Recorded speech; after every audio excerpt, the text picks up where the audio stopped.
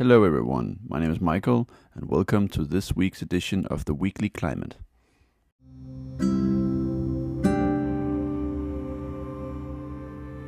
In sync, October 10, 2020.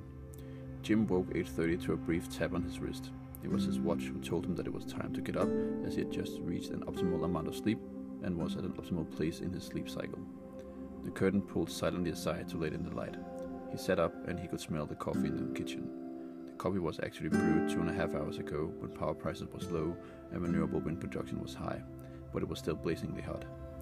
He jumped in the shower, for which the water was already at an optimal temperature. It was amazing to think about that the water was actually also preheated 2.5 hours earlier, just like the coffee, to take advantage of the lower power prices.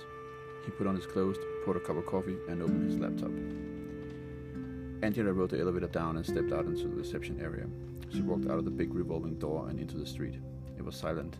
You could only hear people's footsteps and somebody talking on the phone. She went to the curb and her ride pulled up silently. She opened the door, got in, and the car took off. The car said, "We're picking up your colleague Tom in 6 minutes and we'll be at the office in 14 minutes from now." Angela pulled out her phone and entered a few emails. The car stopped. The door opened and Tom got in. "Hey," said Tom. "Good morning," said Angela back. "Wow, I'm riding with the CEO today," marveled Tom. Angela smiled. "What are you doing at Jump Power?" "I'm a software engineer working on our wireless communication protocols. I was just hired 2 weeks ago." "How do you like it?" asked Angela. "So far so good. The introductory program is really great. You get to know the others really quick. It's my last day of the program today. Then from next week it's work from home," replied Tom. As a publicly traded company, Angela and her top-level management team still had to work at an office. Anybody below C-level was working from home. Jump Power was one of the first companies to institute this policy prior to being publicly traded, and it was largely their model that caused this to be the standard way of operating companies. It saves people time to be with their families, causes less stress, fewer sick days, less waste of time stuck in traffic, and increased company productivity and general worker satisfactory levels. And perhaps the biggest benefit from a societal standpoint was that it enabled more people to move into the cities because large company buildings were now turned into apartments. The car arrived at the office and Tom and Angela got out and walked towards the company building together. It was now 5 p.m. and Jim closed his laptop. He checked the My Neighbors app to see if there was anybody in the garden. He could see Tom, his next door neighbor and new colleagues, was up there. He poured himself a glass of wine and rode the elevator to the top of the building. He quickly saw Tom relaxing in one of the lawn chairs. "Hey Tom," he said. "Hey Jim, you never guessed who I rode with this morning. The CEO." "Wow man, I haven't even met her once," replied Tom. Every now and then Jim missed talking to real people and not faces at the company, but then he remembered how much more time he had now to be with his family and friends. Early in the day he had enjoyed a coffee with one of his other friends in the rooftop garden as well, something that would have been quite unheard of back when he started the company 25 years ago. This has been a short story written about what the future might look like in a world where we have solved the climate crisis. And before I leave you to the newsletter, ask yourself this question. Even if climate change wasn't happening, wouldn't you want this future instead?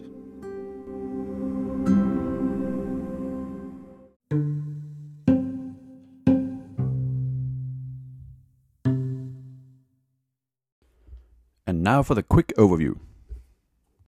Climate and science. The Amazon is turning into a savanna. Scale of wildfires are happening 30 years too early.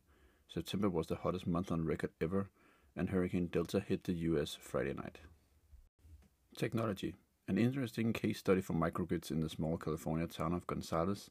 Distributed energy resources are leaving renters out in the cold, and a new study has shown that nuclear and renewable energy doesn't coexist very well in the grid. Startups. India and Africa-focused mini-grid developer secures funding, and wind executives goes a different way in a new startup than the rest of the market. Investing. New Jersey is looking to force pension funds to divest from fossil fuel companies, and the biggest fossil fuel supporting bank, JP Morgan, is urging its clients to adhere to the Paris targets. Greenwashing. Major carbon emitters. Climate denial ad on Facebook gets 8 million views amidst the company supposedly cracked down on misinformation, and 2 caches of leaked fossil fuel industry documents. Politics. The EU calls for 60% reductions, and Greta and more rightfully calls it bullshit, and 350 looks back at 2 years of lack of commitments from political leaders since the IPCC landmark 1.5C report. Climate justice. A look at the currently ongoing climate change lawsuits, and a detailed look at Colombia's oil curse. Books. Heated launched the All We Can Save book club this week. And in other news, detailed look at how damaging your hamburger is, how to get away from meat, and how to improve your home.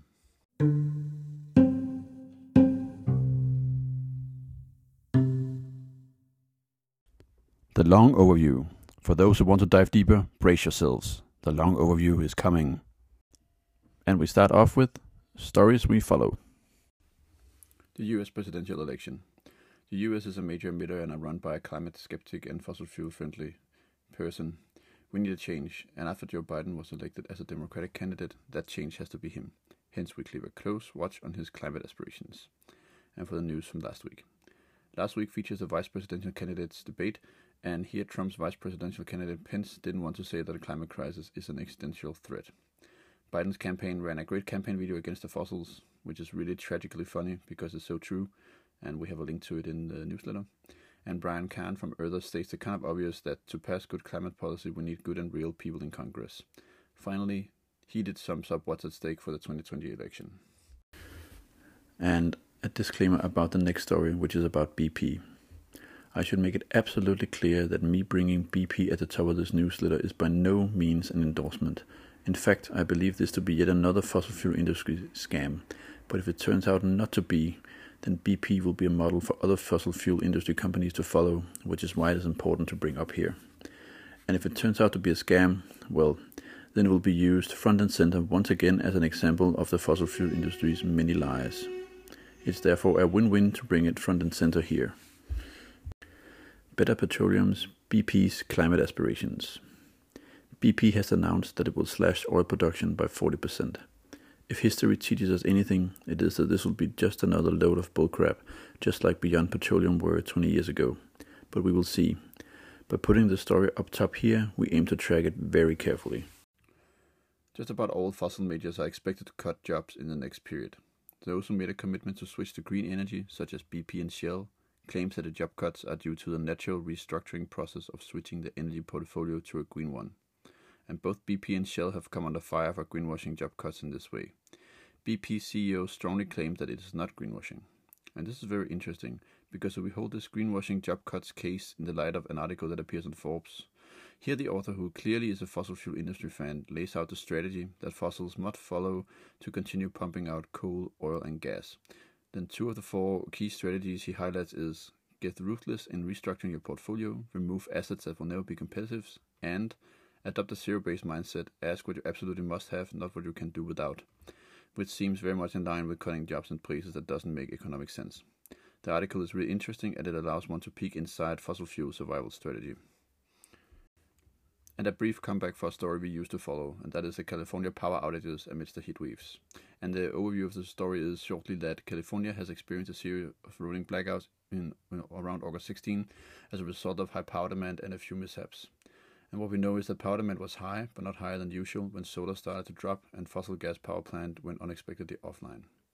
So the update on the story we want to bring is that there was a study conducted by the California grid operator who reports that poor planning and a once in a 30-year heat wave event was a culprit of the blackouts in August. Typically, the grid operator only plans for events that are expected to happen every 2 years, but with increasingly extreme weather events, this practice probably needs to be changed.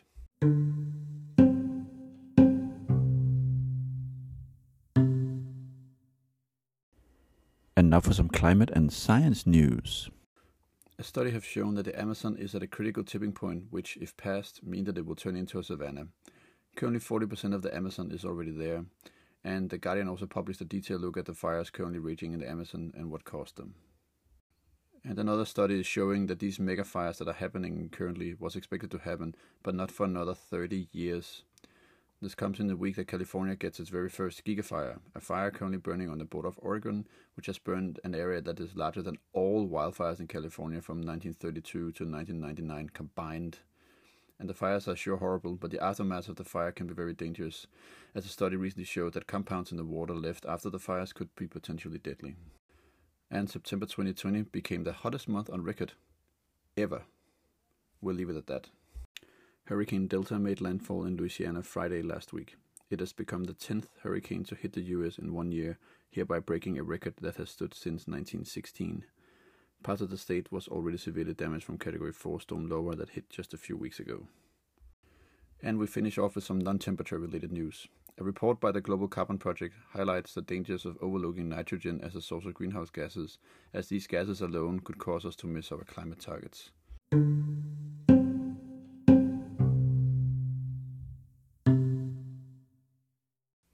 Last week, the introduction to the newsletter looked at an imagined future for cows, and if we switch off our empathy for our fellow animals for a moment, then there's a lot of work ongoing about how we can keep using them as meat machines. A new study looked at feeding them seaweed to reduce methane emissions, and another study suggests gene editing as a way to reduce methane emissions.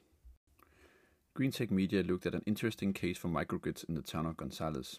Here, the utility is behind on upgrading their power infrastructure and doesn't expect to start the project for at least another 4 years, so the city is looking elsewhere to serve their power needs, microgrids.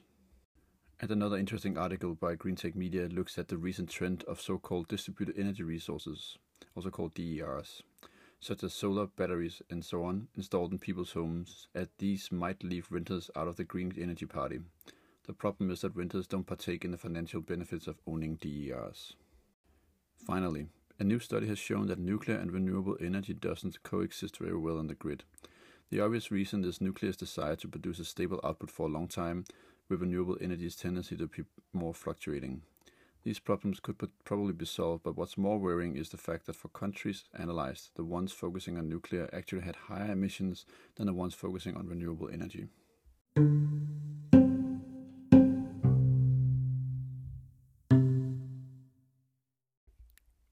And now for some startup news. Husk Power System, a mini-grid developer focusing on India and Africa, secures $5 million in funding. Husk supplies 120,000 people with power from their portfolio of 1.75 megawatts of renewable energy. Forbes published a detailed portrait of the Nordic battery maker Northvolt. It's an interesting read about the vision and plans for the company. A new wind developer, Triple Oak Power, goes a different way than the rest of the market by focusing on onshore wind instead of solar or offshore wind, which seems to be the norm. The company is founded by former Avangrid Renewables wind executives. The company recently secured an undisclosed financial commitment. If you want more startup news, I can highly recommend the Climate Tech VC newsletter.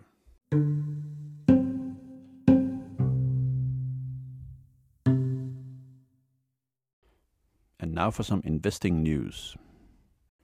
New Jersey is looking to force their current pension funds to divest from fossil fuels.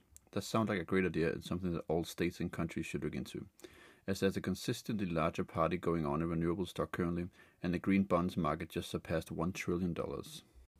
JP Morgan, the largest fossil fuel supporting bank in the world, has announced that they're going to force their clients to adhere to Paris targets. Whether this is just greenwashing remains to be seen. According to a new Carbon Tracker report, none of the fossil fuel majors are currently anywhere near the Paris targets. Finally, it has been revealed that the oil majors provide investors with the forward-facing production and earnings, but not with their emission targets, which is a key metric in a climate crisis world. If you want more investing news, I can highly recommend the Bloomberg Green newsletter.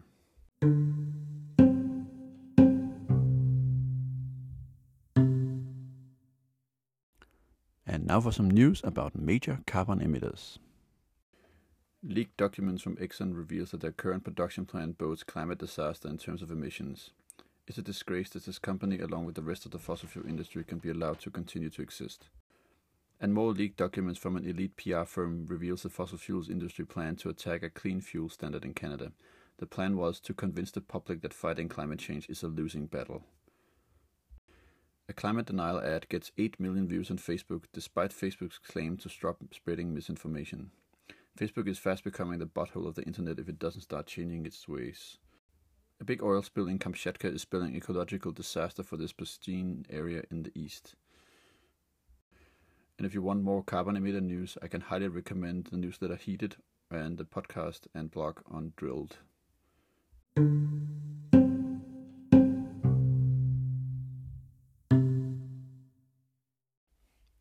And now for some news about politics. The EU proposes to raise the carbon emission reduction requirement for member states with up to 60%, but a long and detailed post by Greta Thunberg and other activists calls bullshit on EU's commitments, accusing the EU of cheating with the numbers. The blog post is pretty convincing, to say the least. And we have been fortunate to get a visit from Captain Obvious this week, as a US report reveals that climate change could spell economic chaos. No shit, Sherlock. The 1.5C report from IPCC held its 2-year birthday last week, and 350 look back at the lack of commitment from worldwide political leaders to adhere to the findings of that report.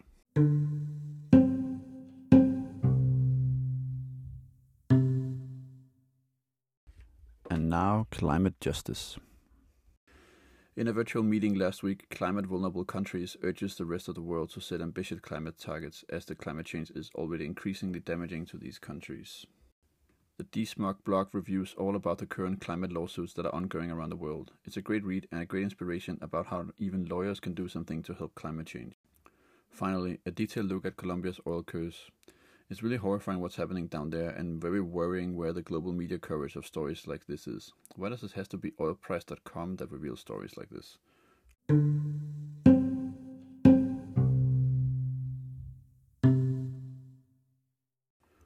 All We Can Save Book Club and Other Books. I have taken the liberty to rename this section a bit, as I want to spotlight Healy's book club about the All We Can Save book, which was recently published. However, we will also look at the occasional other book in this section. Healy started running an All We Can Save book club last week. 2 newsletters each week will be dedicated to the book. I love the book and hence will use this space in my newsletter to echo those newsletters from Heated. And you can read the first Heated book club newsletter here, and there's a link in the newsletter. And you can also get the book, and there's another link for that in the newsletter. And just for the record, I have no affiliation, I just think this book is a terribly important different view on the climate crisis. Fragile Earth was published last week, which is a book that documents the impact of the climate crisis in pictures. The pictures published here on The Guardian are truly eye-opening. Climate change is here and has been for some time.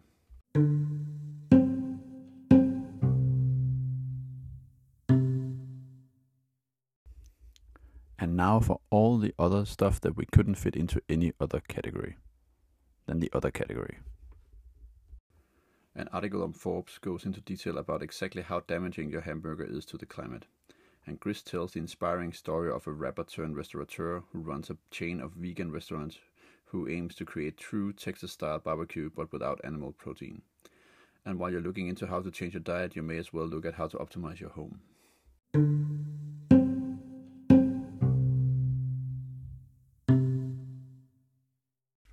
And now for your listening pleasure, podcasts.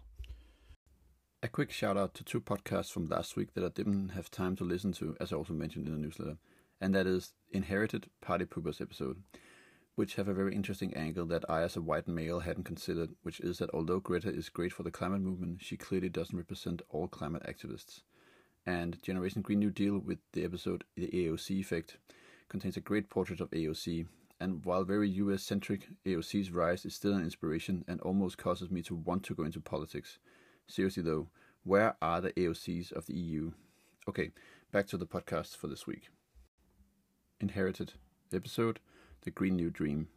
Unfortunately, the last episode in this season, in which they present a wide variety of utopias, not unlike this newsletter's introduction, following us having solved the climate crisis.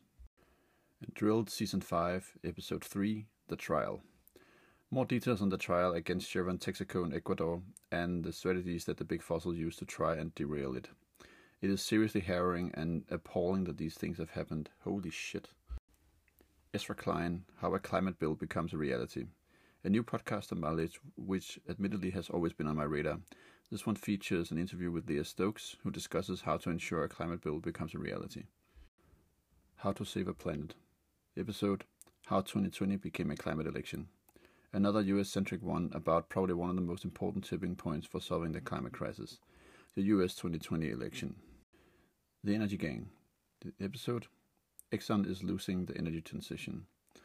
The world's largest generator of wind and solar just outpaced the most iconic oil company in market value. What does that mean?